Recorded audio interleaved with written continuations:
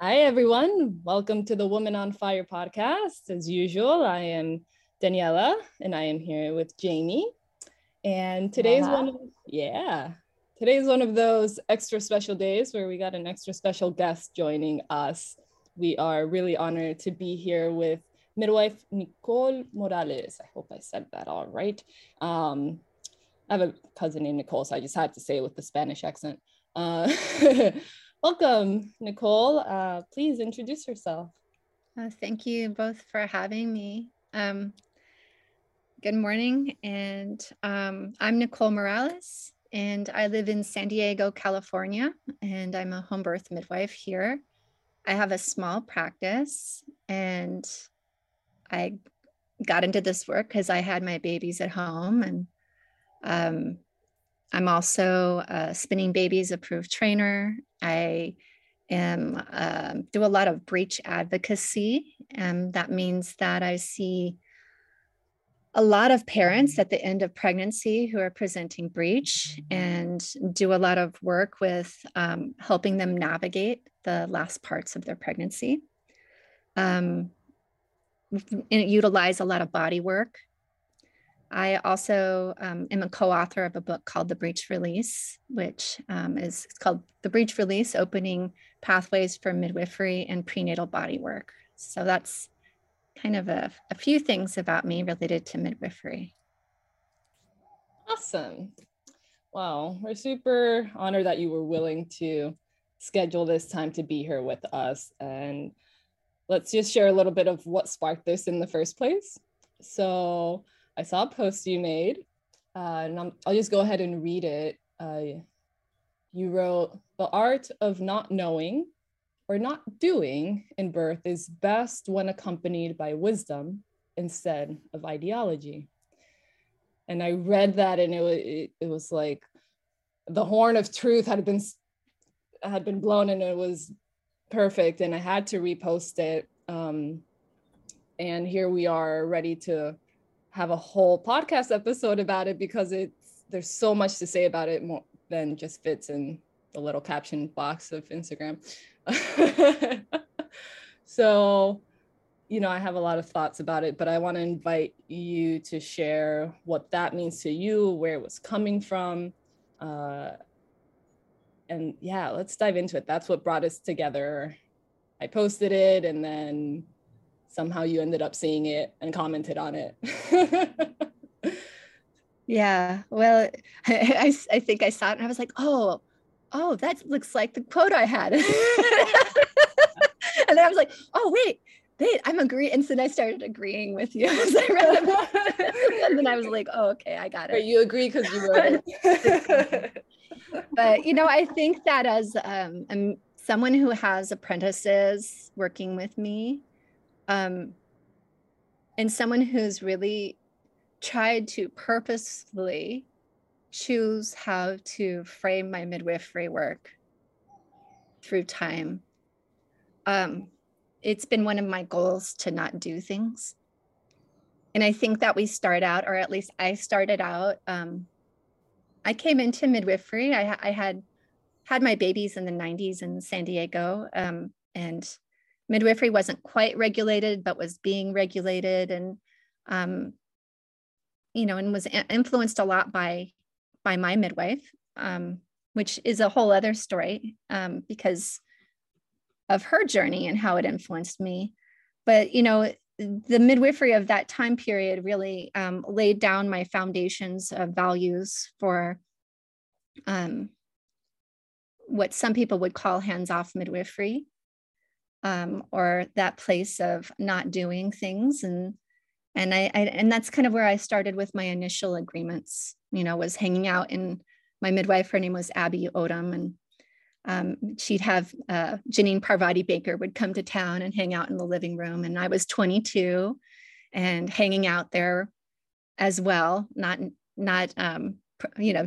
recently having had a baby, but not necessarily with an agenda, but just kind of witnessing conversations. And, I think that we grow with more wisdom over time about being hands-off, because, that's the midwife I wanted to be and felt like I was destined to be. And at the same time, we grow with more information and more experiences and learning how to do that while learning how to do things. And I think it's that discernment right there of when you move from this passive way of holding a birth, of just kind of being there in the space and maybe tracking the nervous systems in the room, and you start moving to more of a place of, wait, something's caught my attention, and I go to a different level of observation and paying attention, and then, we're there for, some would say emergency, some would say cleaning up the birth room, some would say just knowing how to help people in many ways through a birth or through pregnancy or through whatever they need help getting through. In some ways, they're helping us get through things too, right? It's just how the nature is of the work. But I think it's that place of observation that brings us to another point of knowing when to act or when to do things. There's that those nuances of that. And I think that someday I'll get there, like I'll arrive someplace, but right now I'm still in that place in midwifery of becoming, constantly becoming and constantly learning, right, from each person that we're with, partly because everybody's unique and I'm not always the same either in how I hear things or listen to things or things I learn along the way about not doing or doing, and I think a lot of what we're doing in this work is validating and listening. And so as I'll go back to being a mentor to my apprentices, and as I return to that, it's that place of how do I teach students to do that? And what I'm realizing and watching this next generation of midwives come up is that they're so used to doing things. And so what my belief system is that we've kind of losing the art of not doing things, because there was an assumption in the room at births that midwives knew how to not do things and yet still track the birth. And because that's just usually taught by example, and it's not like we have the list of not doing in front of us, or the list of what we're doing when we're not doing things in front of us. I feel as if that's kind of gotten lost in the fray. That, we have all these things to learn to do, and then we've just forgotten the things that we assumed we knew. And I'm talking as like a midwifery culture as a whole. And so I think that's kind of the art as I think of it right now, is how do we notice when help is being called for, right? And then also noticing not just that help's being called for and that it's time for a shift of energy, but that we don't have to go to an extreme. An extreme, I mean like, oh, okay, well, let's see what's going on. Instead, we can notice that there needs to be a shift of energy. And maybe it's like noticing that someone's finding a particular position that they're trying to go to. And maybe it's about validating that position and saying, hey, I noticed you're doing this. And for me, I'm thinking, oh, wow, this person thinks that they're pushing, but look at them hanging out in these like inlet positions. Like, what's happening here? Well, let's maybe go a little bit more deeper into this, or, yeah. So I think, also noticing mirror neurons and noticing what my intuition is saying, what their intuition is saying, and what this baby's telling us too. So, these are things that I think that so many of us are developing, and some And as I talk to some of the older midwives or work with them, it's like they don't name what they do, but then when you start asking, you start learning. But it's like you have to ask those questions because, you know, they've been to thousands of births. And they can see something that needs to happen, but they don't necessarily name how they came to see that, right? So I think that as a midwife, right now my passion is really about shifting midwifery from being so divided and shifting the cervical centric culture and shifting how the divisions are actually dividing us, and kind of that back to the basics physiology of birth and actually redefining that too. So all of that is really where my passion's lying right now. Yeah. Awesome. Thank you for that rundown. It gave me a lot of notes that I could like tease from, and I'll go back to that apprenticeship piece. Yeah. Me reflecting of being an apprenticeship. And there's some correlations with how I showed up as an apprentice, of course, with how I show up in the world in general, like what's my personality?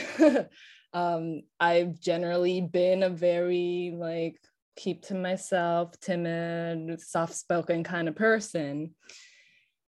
So when I kind of kindled my passion for birth work, it was by unveiling what was going on in the medical industrial complex and knowing, oh, okay, well, that's not what I'm going to be supporting in my life. So then that set me off on a journey of figuring out what I am going to be supporting. So we've talked in this podcast quite a bit about trying not to necessarily have to compare the art of midwifery with the technical model or the technocratic model. So I'm not trying to do that, but the reality is that was part of my beginnings with midwifery and birth work. It was seeing that juxtapose of like, oh, so I think that may have played a role in my pendulum swinging and how I approached the birth work at the beginning of like the not doing, right? Because of seeing how much there is that routine, hands-on, always do in that industrial complex, and seeing how that can cause, well, it does cause more problems than it's solving when it's just, we're just doing because it's routine, not because it's actually warranted. And I think that might be at the roots of a lot of this conversation for the midwifery world in general, of just trying to be the total opposite of like, no, we're going to be hands off because they're way too hands on. So we need to remedy this. But for sure. When I reposted your post, part of what I said was, we got to be careful because the routine hands off can be just as detrimental as the routine hands on. Doing anything just because it's the protocol without thinking about it, that's not the goal. Yeah, for sure. I've been thinking a lot about the nuances of that lately. I think that whole, I started with this ideology here a minute ago of like, being hands off and what I dreamed I would be, right? And I'm still trying to dream that. And then the reality of it is that you learn different things along the way. And then even when you're doing this work and then you're not what you dreamed you would be in the beginning, then of course you become the bad midwife, or, I did birthing from within along the way. I started birthing from within the same month I started midwifery school. So I think that is also given me another level of challenging what's going on with my internal self, and also, that place of non-judgment from various points of view of what works for people, midwives included, and people birthing.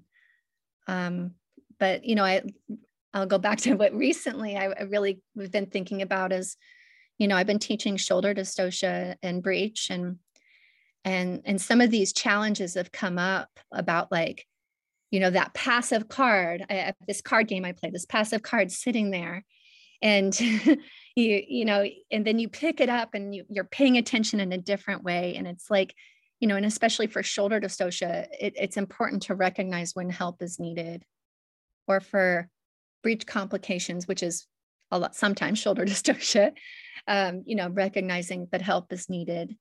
And I think the first thing that we need to do in learning, or for me, the process has been like learning the landscape of birth. Like, what is the landscape that we're working with? Whether it's the body or the anatomy, which we've got to re-question and revisualize and look at the connections of all that too.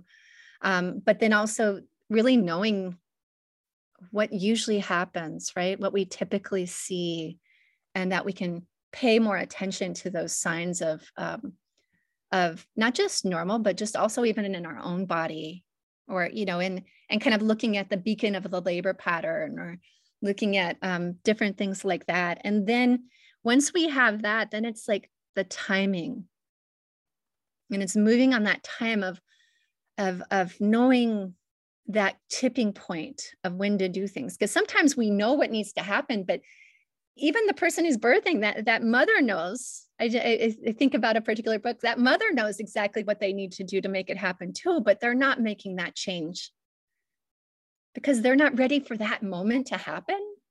Yes. And so then we just sit with that and we're like, wow, we all know, but what's going to happen next?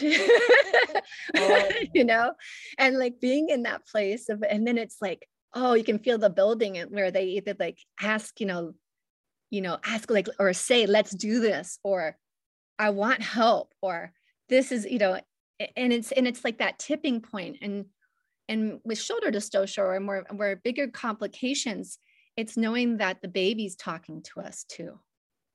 And so being able to recognize that now, right? And I think that that's where I've made more mistakes, not necessarily with shoulder dystocia, but with breech, and just being able to say, oh, the baby's, I know the baby's talking to me. I know I'm going to have to do something, but I'm going to be a good midwife and be hands off for another contraction. So I can say I was a good midwife rather than just, I already know I needed help. This baby needs help, right? So I'm learning that nuance. And I feel like that timing is so, that's kind of the art of midwifery, right? That's totally it. So I'm so enjoying listening to you speak, because so many things ring true. And I think about things that I say all the time, as far as, knowing when to step in comes from a place of observation, and there's many ways to listen. There's many ways to observe. And of course, yeah, sometimes you want to step in, but you see the woman isn't ready. And so that not doing isn't from a place of dogmatic mindset, it's from a place of knowing. And so that too, right? Experience and attending and watching. But what I really wanted to also talk or mention that hit home for me was knowing in your own body. And this is that many ways of listening, right? You're listening to the baby, you're listening to the mom, but then really having the time and getting familiar with what is your own body saying about what's happening, and being mindful of that too, because we are all playing a role and we all have this responsibility. And so sometimes the mom isn't ready, and yet it's time, right? And so to offer that suggestion. But even in the earlier part, when you were speaking about sometimes intervening isn't necessarily let's check or whatever, it's that validation, or that I see that you're doing this, and sort of like bringing them into their feeling as we step into our own feet, like recognizing what's happening with our bodies in these scenarios, of then bringing them down, because sometimes they're just out there, right, laboring in space, and they don't even recognize that they're doing those things.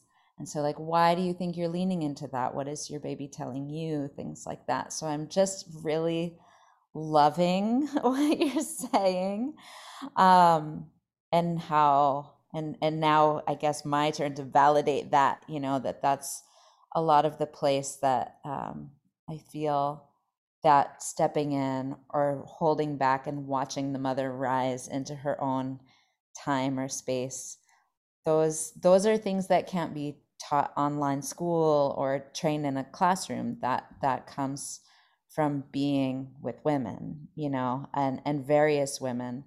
And that's why I think we're always learning. Even our elders who've attended thousands of births, you know, they'll tell you there's always something to learn. Yeah. Yeah. Whether it's about ourselves or about the mothers, or, you know, Yeah. there's no, I guess that's the only continuance, right? There's no always or never, except there is always something to learn. For sure. Yeah, no, I mean, I've thought about like how we start teaching or mentoring intuition and mentoring some of these things, because with the not naming, we've had some loss in how people see their value systems within their assessment, or value systems within anatomy, or value systems. Like it's all over the tools. The toolbox has value systems all inside on. Sometimes we'll have things at the bottom, kind of like a stray that we don't use very often. But, you know, I think that I do a lot of storytelling. So I have a course that I've done for, I don't know, 10 years now. It's called The Birth Worker's Journey. It's storytelling, healing, and the birth worker's journey. And so really utilize a lot of like stories as ways of kind of going underneath the door to learn different things. And I think that even, and in that way, I use a lot of stories like, you know, Vasilisa, or, you know, those kind of stories. But I also think that as we look at just how we reflect on births, those are stories too. And we all have our own reflections, because everybody will have a different story of the same birth that they attended. And but I think that as we go back into our births and we talk about births, we have to start doing midwifery from within, in a sense. We have to go back into, well, you know, especially when you ask students about a really, oh, who would like to share a really normal birth that you went to this week? And students go through, and if you can start having them reflect, like, oh, well, you know, and then they were just doing this. Well, how did you know they were doing this? How did you know it was normal? When you walked through that door, that threshold, what told you? What informed you in your body? Where did you feel that in your body? And in a sense, it's almost as if you go to more births, because as the person's starting to go through, they're starting to think about the mirror neurons and recognize them, right? And I think we have to develop in midwifery education that subset. We have to value it. And so that these skills that we haven't previously named can come to the forefront, right? And I think that's where the dogmatic piece becomes more prevalent, as maybe individuals feel like maybe there isn't that awesome wise woman that they can follow to learn this from, because it does take time and an example to witness and be around, so that you can embody those mirror neurons of a wonderful example. And in lieu of that, I think that's where the dogmatic piece might be coming into play more, people wanting to just own those things, and then it turns into like, well, just don't do. And then there's a hesitation of doing, when it's like, oh gosh, you like, yeah, like you really just needed to do. And that's kind of when I reposted your post. It was after hearing a string of stories of people just really struggling in this place of like wanting to not intervene and wanting to honor the hands off that the mother also wanted. But then a situation arose where like more attention was needed, more hands-on was needed, and eventually they did it, but it was a huge struggle to get there. And in retrospect, they're like, oh, I really just should have done it, huh? It's like, yeah. Yeah, well, you know, the judge in our head is pretty loud.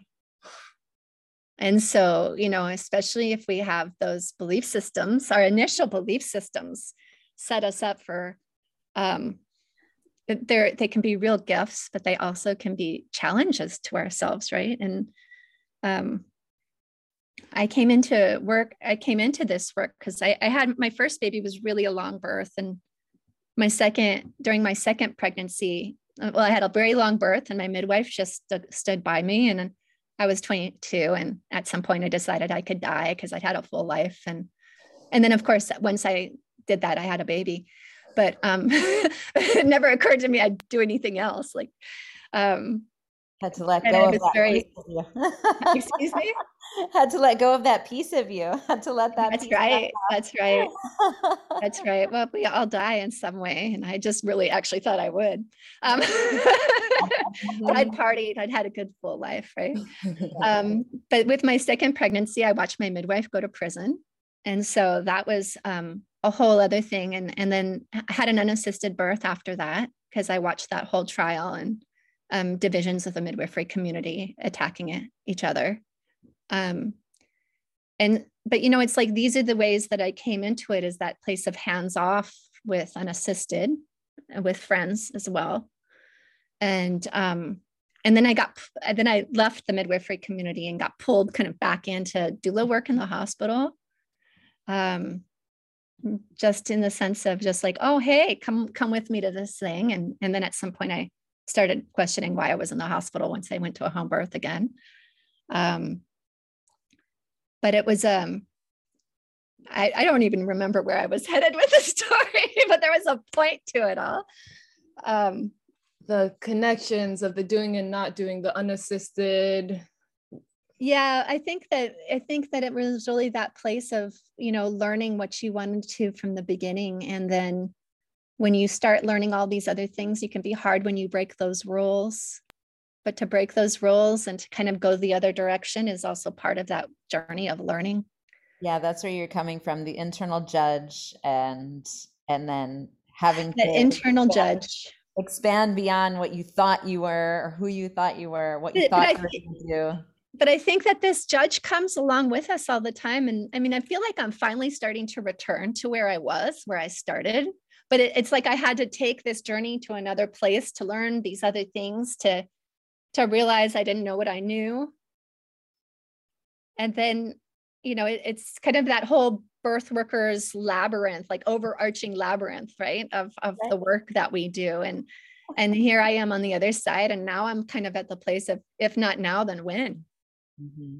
And also like getting back to that didn't seem so radical part of myself, and yet in a little more conservative part of way than I was then, just because of life experience, right? Right. Yeah.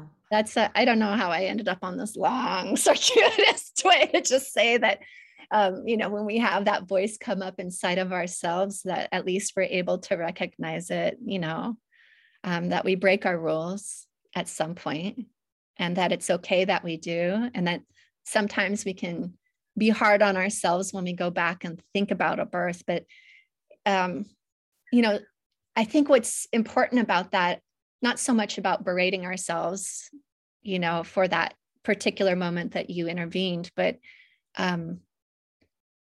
that it allows us to become more and more conscious about it.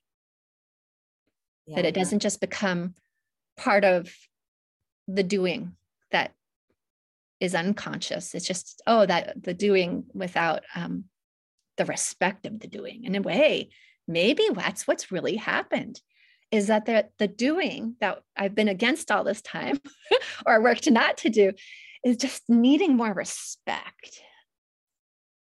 Yeah. Yeah. That's totally what I wrote at the end of the post was, maybe we're focusing on the wrong thing. It's not so much the doing or the not doing, but more so the fact that they're being done unconsciously, that we need to focus more on just doing so intentionally. Yeah. I have a mentor that always reminds us, she's like, just be careful, keep the agenda out of the way. Even when the agenda is like the most beautiful thing, like I want this woman to have her triumphant VBAC or whatever, get that out of the way, because that distracts you from being in the moment with reality, and thus being able to accurately observe, recognize what's going on and be able to respond in the best way possible, regardless of what needs to happen or what will be. Well, the ceremony of birth will take us different directions, right? And who's to say that the direction that we wanted was the right one with it, and so also being able to hold each person's path in that particular birth, and that with that reverence and non-judgment of where it goes, right? Yes, and I think that that's definitely a big lesson for all of us, just in life in general. And of course, everything, when you're midwife, everything is a metaphor of life when it comes to birth. But it is the lessons. It's the lessons, and they get sort of like compacted into this little window of this transformation. But this is life lessons. It's not to judge yourself too heavily, but to give yourself grace, that we're all students of life, and may we continue to grow. Gosh, I think I'll be ready to die when I think I know everything. Because then what? Right? Then what? Well, I also remembered why I even brought up my midwife in the first place. And, that she went to prison is also like, I'm talking about that place of us understanding and breaking our own rules, but also understanding that the midwifery community too has its trauma and its nervous system, right? It's a community nervous system, and how different people react is out of also survival, right? And that it too had its origins and its survival skills when it was illegal or under attack, or in some places for some midwives, it's the regulations and oversight. And, this goes back a long time because the community nervous system is powerful. But, that also, those belief systems, the survival belief systems, are a part of the people birthing in the community, and a lot of midwives' beliefs too. And so I don't know, it's just like lots of stuff for us to sort, and helping people have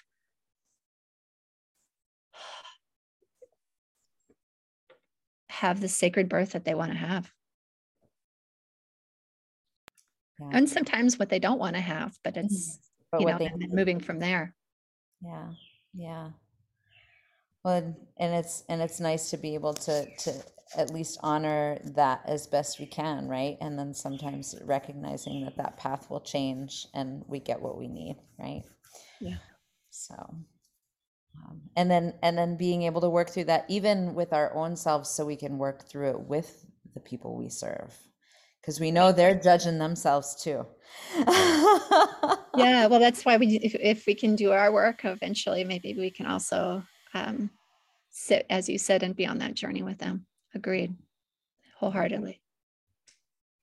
Yeah, I guess I'd like to drop a little PSA maybe for the listeners, something that I would have liked to have heard at some point early on in my apprenticeship journey, because like I mentioned, I had this internal struggle of, should I speak up? Should I say something? But I was stuck in the like, no, don't intervene, don't interrupt, right? Because don't interrupt the process, because you got to let it unfold. And it took me a while to realize, well, if I'm being asked to be here, it's because I'm trusted in how I show up, and I'm trusted in how I hold space, and that it doesn't have to be looked at as an intervention necessarily, but it's like just influence, and that you're invited here, like when you're hanging out with friends, you're okay with who you're around and what they bring to the table. So I want anyone who may be in this position, navigating this themselves, to give themselves permission to take up space in the birth space, which was a terrifying thought for me. I was like, no, be small. Do not do anything that could interrupt this mother. And I'm not saying overpower and take over. There's a balance here, right? Like you said, the art of midwifery, the art of holding space, but that it's okay to influence. If this mother's stuck in this like tension cycle and fear, and she's not sure how to get through, of course, read the room, know who you're working with. This is why we build these deep relationships with the woman, and we know each other deeply, and we become family, so that we know that if it's going to be appropriate to just give her a hug in that moment. And that could be an intervention, an influence, whatever. You know, relationship makes birth safer. And, you know, it's something that I just really hold to be true. I remember I was at a birth where someone had hired me in early labor. And she was it's always a learning experience, right? To do those births. Sometimes a little bit of midwife purgatory, but you know, it's that place where I was at this birth, and the midwife who was assisting me was like, "Why are you doing so many heart tones? Why are you listening to this baby so often?" And I'm like, "I don't know. Why am I listening?" And then I had an aha that these heart tones were my relationship with the baby. And that, you know, this is what the doctors deal with, are numbers. And this mom was a little crazy in retrospect, definitely. But, you know, and I've done births with people in labor before that have gone quite well. And I felt like I had an instinct, but I didn't have an intuition, and I didn't have a connection to this baby. And it was so interesting. It was like I had to have that aha moment about how much relationship plays into safety, right? And I think that that's also, you know, the art of our work too, is developing that relationship in pregnancy and learning to have us be in consent in pregnancy and listening to one another, and really showing then what's valued, and just in the sense of, I'd say, you know, family-centered care, autonomy, and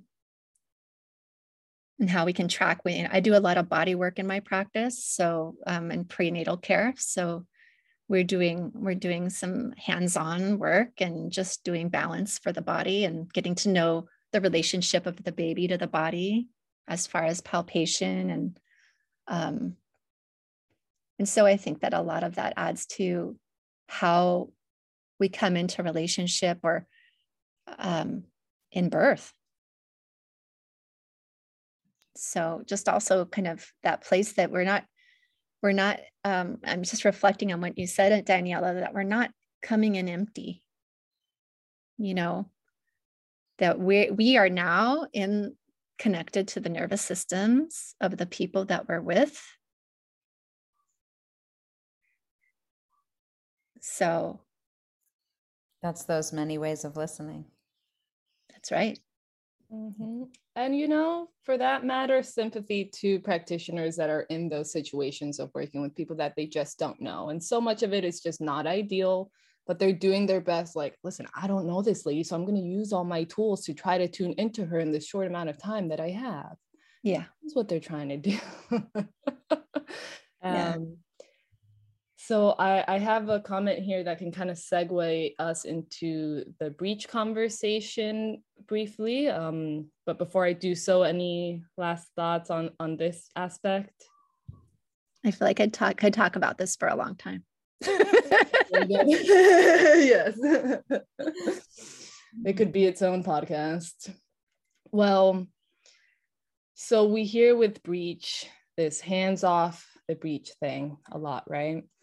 And I read this article that talked about the woman who kind of started this famous saying in our realm, whose name I don't remember. Maybe you know it. Mary Cronk. There she is. Voila. And apparently this woman, she says, like, gosh, I kind of wish I hadn't said that, because it's really been taken out of context and it's like become its own thing, and it's not what I intended. And my understanding is that it was coming more so from a place of her witnessing unskilled practitioners panicking with breech babies coming out and trying to get the baby out and doing maneuvers that were more damaging and causing more issues, right? So they were being hands-on, again, unconsciously, and causing more issues. So she's like, you know what, we're better off just being hands off the breech. Like, if you don't know what you're doing, just don't do. But now it's kind of taken on this form of like hands off the breech, and people tend to think that is somehow a special thing for breech babies, that you have to be hands off, until, of course, you know, there's an issue where maybe you should be hands on. But I've come to a place full circle, right? The labyrinth of like, actually saying hands off the breech isn't any more special than just saying hands off the baby birth, any birth in general. We're in the breech land now, and I want to invite you to please tell us how you became versed in breech, and then tell us about your book a little bit, and yeah, go for it. Yeah, I'm not sure Mary Cronk or Jane Evans would say that they made a mistake in saying that. I think that we just have different interpretations through telephone lines, you know, and so I'll go back to that later. You know, I think I was just, my first awareness of breech was just in conversations around me when it being normalized. And so I didn't think twice. I had no interest in it. It was just something in the room until I had a breech baby myself. She's my 16-year-old. And so, you know, those third babies, they're the wild card. Yeah. So she was breech from 28 weeks on. And, you know, I had my little talks, even when I got pregnant, because it was a surprise. And I was so excited about becoming a midwife. I was starting to catch babies at the time she was born. And I had to have a nice talk with her when I found out I was pregnant, and just said, hey, you're on this road with me. If you're in it, and for being on this, we'll do this together. This is just where I'm meant to be. And thank you for being along the ride with me. If you're up for this, you know. And we had this nice deep conversation. And so, you know, I was pregnant with Nelia. When I was about 28 weeks with Nelia is when I realized she was breech. And I thought she was really cute. I'd had the other students feel the breech baby. They just weren't very excited about feeling the breech baby. I think that everyone was pretty much concentrating on birth, and pregnancy was less exciting, right? But she stayed that position. Yeah, I think around 36, 37 weeks, I had the, maybe you should turn. It'd just be easier. And, you know, my husband was way more confident than I was. So I was confident, but I also knew the realities of birth work at that point, and not so much with breech. But, you know, she stayed in that position. I did do some things to try to get her to turn, but went to a friend of mine who was a midwife, and she tried to turn her and her heart rate went down. And I said, oh, that's it. She's spoken. I'm good with a breech birth.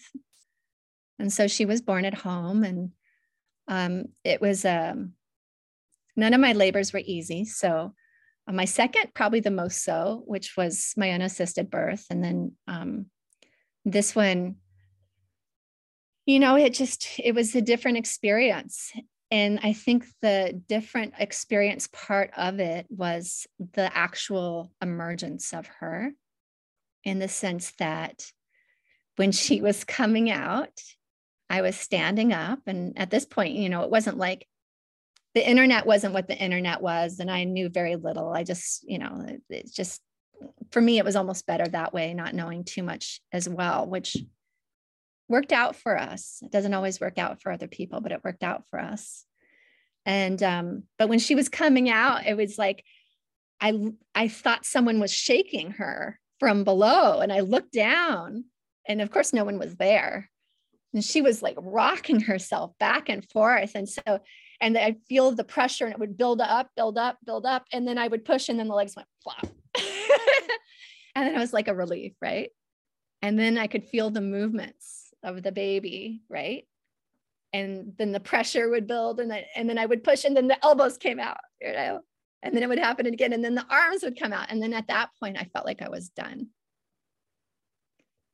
And I wasn't.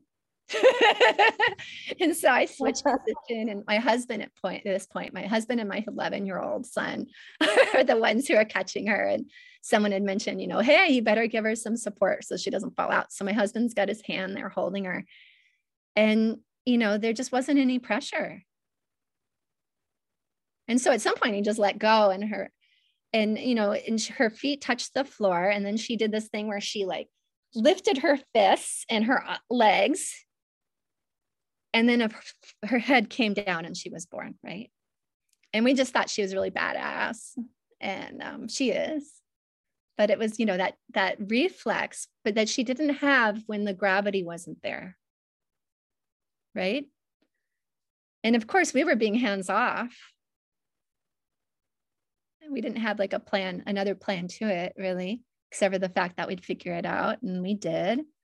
But I think it's also that place of, yes, we respect the mechanisms, but when the baby doesn't continue to come, we don't just do nothing, because, a lot of times there's certain signs that we can see, just like with a head down baby. And babies who are head down are helping themselves be born in the same way Nelia was helping herself be born, right? But this is what brought me to this work. And it took me a few years to get into starting to go out and find breech workshops or find extra training, because I realized that there was these holes. And in the early 2000s, when I decided to move from doing doula work into self-studying myself into being a midwife, because that's kind of what I thought I would do. I went to Oaxaca for a midwifery conference and just learned so much being around traditional midwives, learned a lot from the Rebozo through the years. And so that informed me and was my teacher. I started out with like small little things, and then eventually even in not using the Rebozo, I can't claim that things I know weren't learned from it. And so just, having that respect and gratitude for thinking more about effects on the body and effects on gravity and movement. And so all of those things came together for me to start asking different questions. And that's kind of how I came into spinning babies. I was at a midwifery workshop with an obstetrician and midwife in Indianapolis. It was a hands-on workshop for skills. And that's where I really got to meet Gail Tolley a little bit better than just a workshop for shoulder dystocia or spinning babies. And I guess I was asking the right questions about how to help with complications with movements and thinking differently. And so that's how I got into spinning babies. And it's also the day that I started to really hear what Gail was saying about what normal was. And so she kept telling me about what I was trying to do, because she was running this simulation line, even though she wasn't a teacher, she was a participant. The other line was too busy. And so I was like, oh, I'll hang out with Gail and find out. And she just, all the way home on the airplane, all I could do is with my notes, try to put together acronyms of how do I know normal and how do I put this together. And so, it's just, I feel like I got into this work because of Nelia. It was that talk when I was pregnant about that tenderness and sadness of my work and not wanting to leave it. And when in fact, she was the depth of my work. It's so beautiful. I know you're pregnant with your she third. Was 100% in. She just, you just didn't know yet. Well, and she still does things. Well, she still is like my teacher, and she still does things you don't expect her to do in different ways, and then she pulls it off, right? How beautiful. Yeah. So, and being in California with restrictions on breech, has also been a process too. And so between spinning babies and also my passion in breech, a lot of people started seeking me out for body work or for help to turn the baby in pregnancy. And so that's kind of how I got into the breech advocacy end of it, where I probably have 0 to 5 people a week who are breech at the end of pregnancy. A lot of them are in obstetrical care.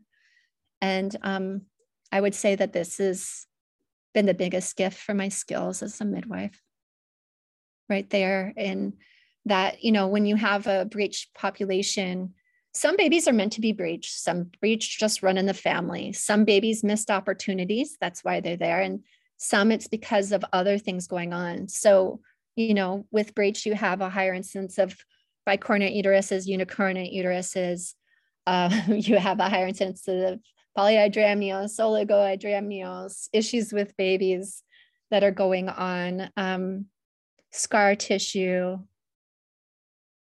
You have like a whole assortment of things going on, and body imbalances is a big part of that, which is another reason that, when people are hands off the breech, or, we can just let this be. It's like, yeah, well, the intervention happened in the modern world already. We aren't going to be the intervention. We're about restorative, midwifery is restorative work. And so we've got to, I think that reframing is what we need to do, right? Is that restorative reframing. I think that is 100% true. I love that quote. That's going to be like the quote, I think, of this. This whole conversation, because it is. This is what we do. This is why we sit with them, lay hands on them, listen to them, cry with them, hold space. It's 100% restorative. Yeah. And the timing matters in prenatal care, in the birth room, emergencies, or just in restoring the nervous system after previous trauma. Yeah, 100%. Ah, Woo, chicken skin. So that leads to the book that I wrote. I co-wrote with Jamie Mose, and it really is about breech pregnancy and also consent and restoration, and it breaks down breech and how breech was part of what got appropriated from midwifery in the first place by doctors. It's kind of that place of I wanted to say reclamation, but it's I think that for us it's about restoration. I think I'll go back to that word, less capitalist. yeah, great. And you mentioned earlier the book can be found on Amazon, anywhere else? Audible. So you can listen to Jamie and I talking. We published it through Amazon. So no matter how much people hate Amazon, the thing is that there's less gates to jump through, less worry, less time to pander to other people who want to change your voice. And so we self-published through Amazon. So that's why it is bought on Amazon. And I'm at a friend's studio where he teaches drums. And this is where we recorded the Audible book, is in here. Oh, wow.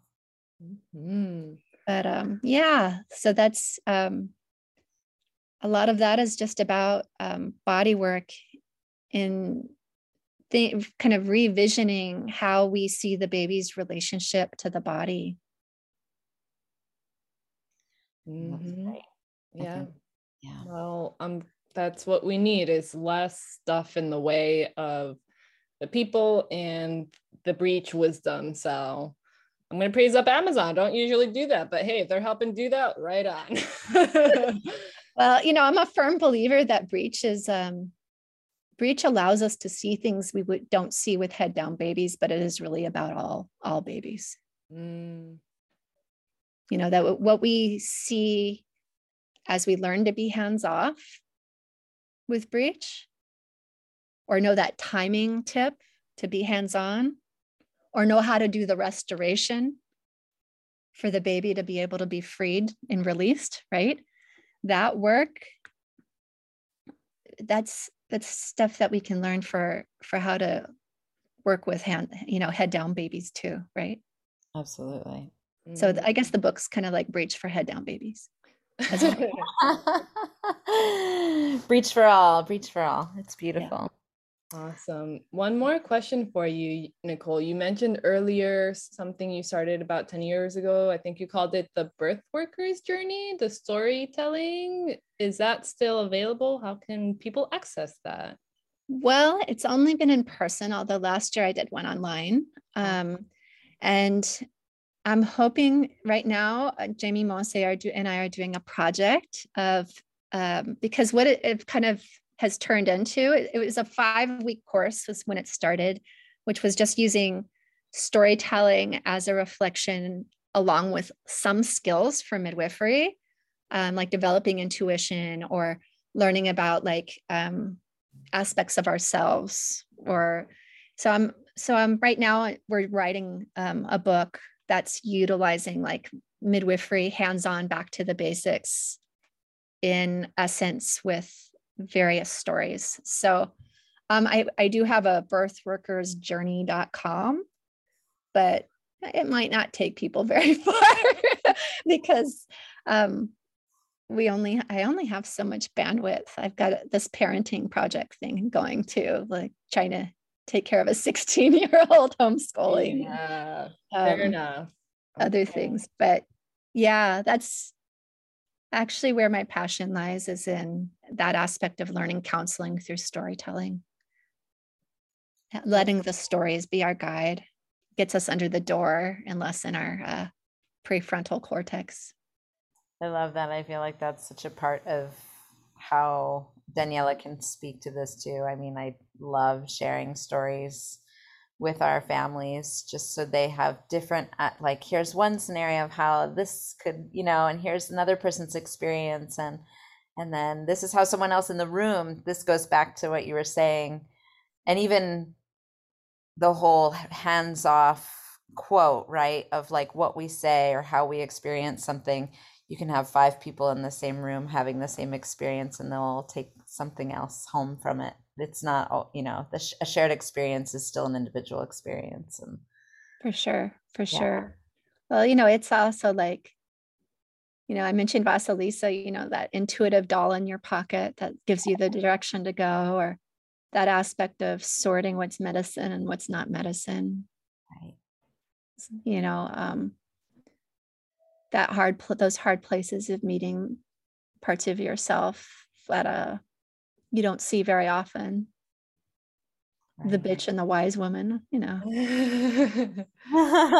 I mean, that's why I was asking. I was like, I want to show up. Who knows? Maybe I'll be out there sometime and get to join. But the stories is a way to also share how people were present. It's an example of how they use their intuition along the way. And get them out of their thinking brain of just like, oh, well, when you have breech, you do this, or when you have this diagnosis, you do this, or it's like, no, how do you actually move through life in these scenarios, or ways that people have invites people to use their intuition and creativity.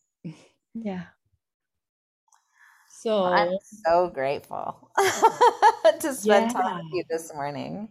Well, when thank people you. say all the feels, Nicole, I had all the feels. Okay, first thinking about even getting on this call, I was feeling a little nervous. I was like butterflies in my stomach. I was like really trying really hard to settle myself. I'm like, ground yourself, center yourself. But I was just so excited to hear you. I was like, oh, because I've been following you for a while. So it was just very exciting. And then you made me tear up. And then I got chicken skin. I had all the feels today already with you. Truly an honor to explore this conversation with you. Thank you for your time.